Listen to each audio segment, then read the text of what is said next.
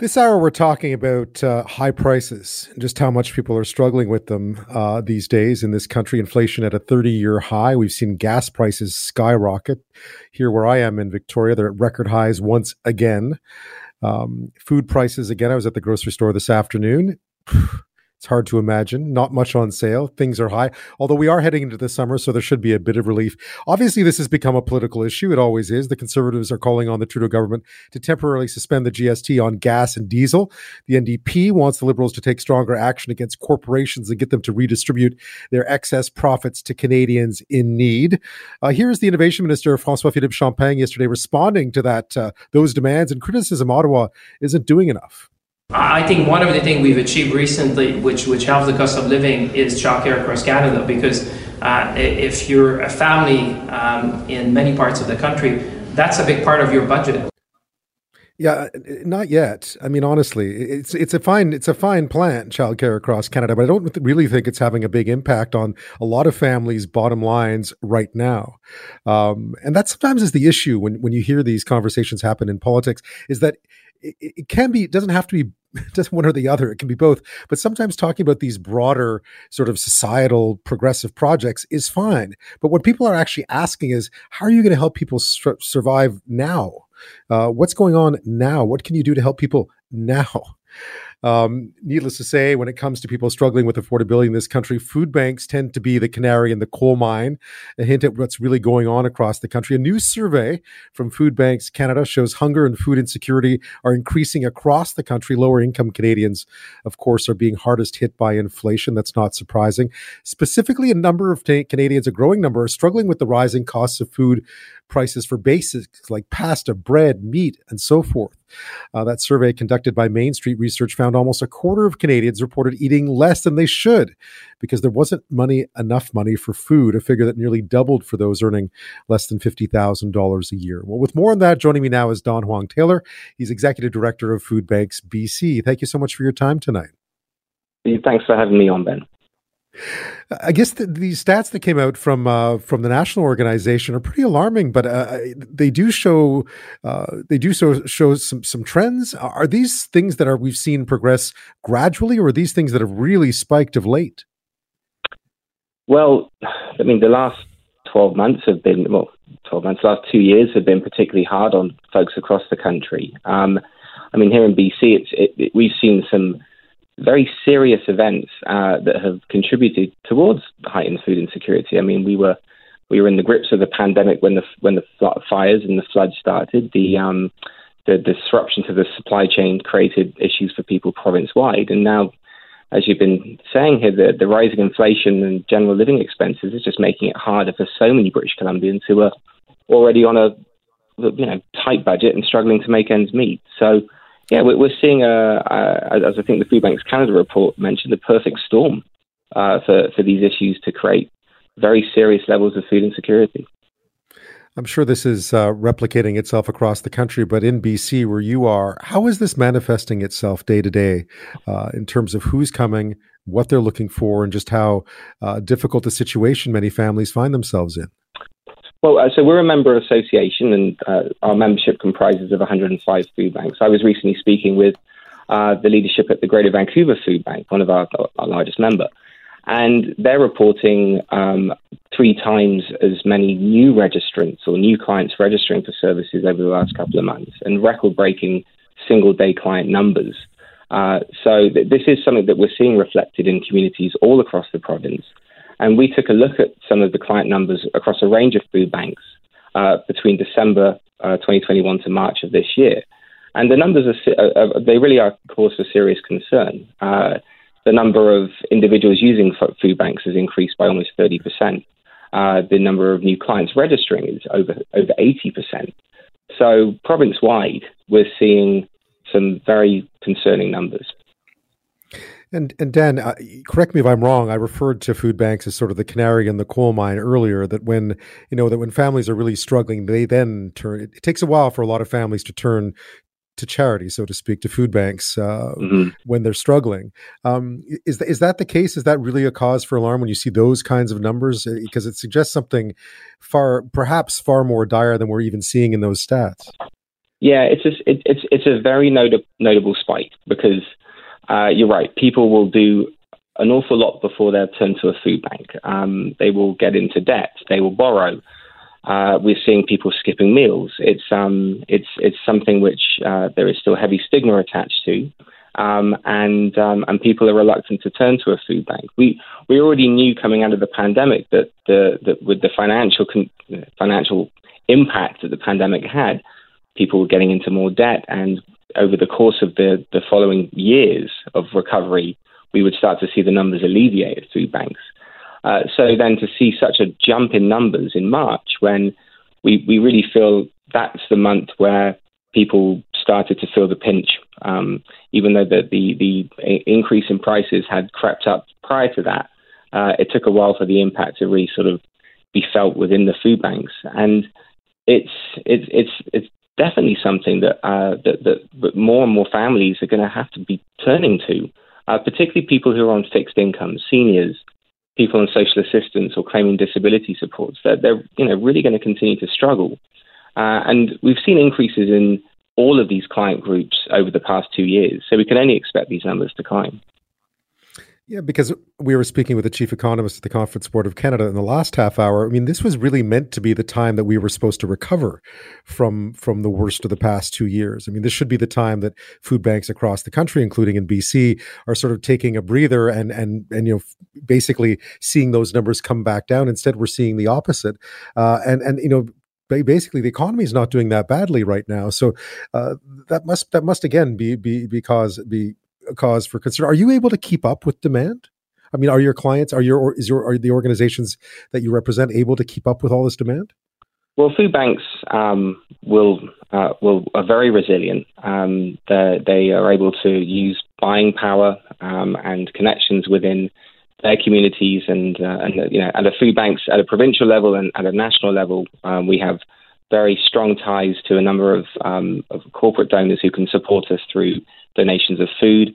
We've also been the recipient of a lot of generosity in terms of financial support, and that's necessary because budgets are stretched further. A lot of food banks have to buy food. They're heavily reliant on the donations, but that doesn't cover all of the foods that need to be distributed. A lot of the healthy foods, the healthy proteins, the fresh produce, the dairy, the eggs, baby formula. A lot of these products need to be purchased. So food banks themselves have very stretched budgets as well. And so navigating this time is going to be challenging. Yeah, that's the long and short of it. Yeah, when you spoke earlier about surveying sort of who you were seeing, the different sorts of people, where would the surprises be? I mean, who are you seeing that you haven't really seen as much of in the past? Well, I think the biggest thing is the new client numbers. What I cited out of Vancouver and then our study to see an 80% jump in that just speaks to the number of people who are really on the edge of poverty. And this is kind of tipped them over.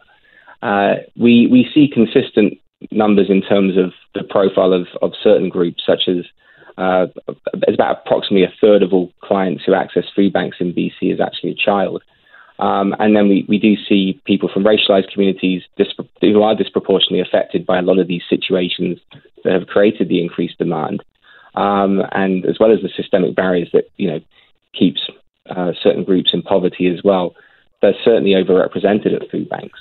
But really, I'd say it's the number of new clients, people who never expected to be turning to food banks.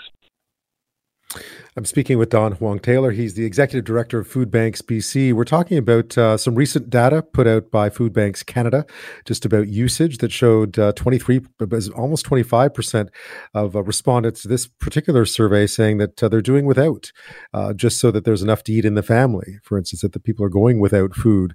And that new clients, at least in BC, up astronomically of late, numbers that are certainly cause for concern. When we come back, just a bit more about long-term, what can be done both to support food banks, to make sure that people have them to turn to, but also just about supporting people who find themselves in difficulty now, how we can do a better job of supporting them more broadly going forward. That's coming up. This half hour, we're talking about food banks really seeing the impact of rising food prices across the country, specifically as well in BC. We're speaking with Dan Huang-Taylor. He's the Executive Director of Food Banks BC, the Provincial Association of Food Banks. Its membership comprises of 105 hunger relief agencies throughout the province.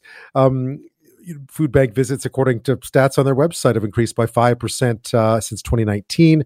A lot of those increases we're seeing are seniors, obviously children, a lot of children involved.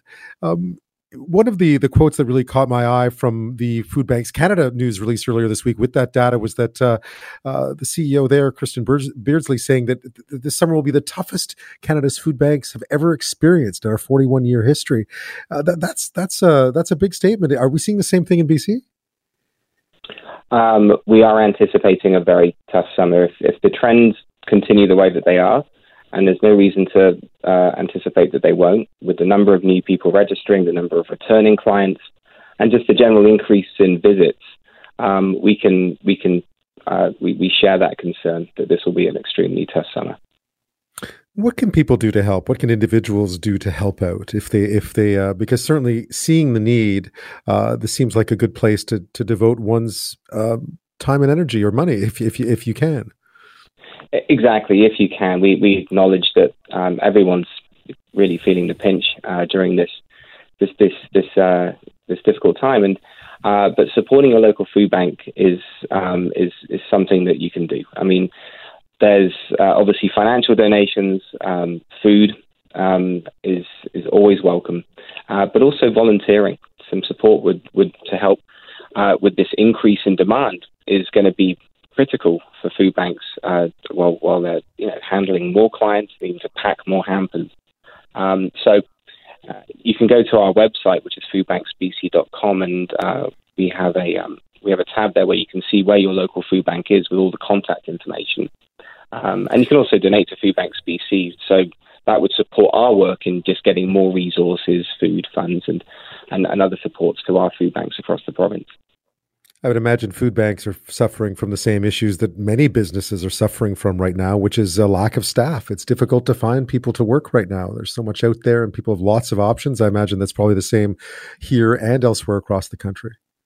Well, a large number of our food banks, I think the last count was over a third of our food bank members are entirely volunteer run. But the pandemic has created a lot of challenges on that front as well, because many people who support food banks, who dedicate a lot of their time to food banks, are older and would fall into more vulnerable categories in terms of greater risk of health complications. And over this last 2 years, we have seen more people step away from supporting food banks just because of the nature of living in this pandemic. More volunteers to support food banks is something that we are always hearing from our members. And I guess again, as you say, you look ahead to a busy summer. I mean, what kind of when people talk about donating stuff to food banks, what is it that you need these days? What is it that someone, if someone wants to donate, what is it that you're really looking for? Because it feels like it's not just the incidentals. It feels like people are really now needing the basics much more than they might have in the past. Canned goods, dried goods, shelf-stable goods are always welcome. The food banks obviously want to be able to provide as many nutritious options to clients who access services, but those household cupboard staples are very easy for food banks to be able to accept, to store, and then get distributed to their clients. But really, if you're in a position to provide any support at all, that will be very welcome. And I imagine you would speak here on behalf of food banks right across the country, because I imagine it's pretty much the same situation coast to coast, I would think. Yeah, but we're seeing universal increases in demand across the country. Last question for you, and perhaps you can delve into this or not, but really, I mean, food banks are meant to be the last resort. We're not supposed to, as a society, we're not supposed to rely on food banks. We're one of the richest societies on the planet. What needs to be done, do you think, in the short term to try to at least alleviate some of the need? Is it? I mean, because I gather it's all interconnected. Housing prices are high, which high food prices, it all connects. So, there must be solutions, at least short-term solutions, that might help ease the pain for food banks and those using them. The short-term solutions, I think, are a little more, maybe a little trickier. When we think about food insecurity and the reduction of food insecurity, we're really talking about the reduction of income insecurity, and I think we need to work towards increasing the income floor for people across the country, so that those who are on social assistance and who are on lower wages or on fixed incomes are able to live to a level where they are not reliant on food bank services. As you said, we were always a temporary solution and have become a fixture of our social support network.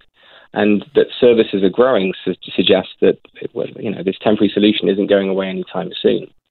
The other thing I would say is waste reduction. In this country, we see billions of dollars of food wasted every single year. So that there are kids who are going to school hungry or people skipping meals is just completely unacceptable. I imagine people should never feel embarrassed, though, about turning to your services. I imagine people still do. People do, and we are working hard to reduce the stigma, to create as dignified an experience as possible for anyone who needs to turn to food banks. There are more food bank models that closely resemble a grocery store, so someone can come in and take what they need and have an experience that is more dignified. This is something that many food banks are working towards, and some are early on in this journey. But we just want people to know that the services are here to support, and they really should not feel that there's any judgment whatsoever when you need to turn to a food bank. These are difficult times for many people. Dan Huang-Taylor, thank you so much for your time tonight. I appreciate the information. Yeah, thanks very much for having me on.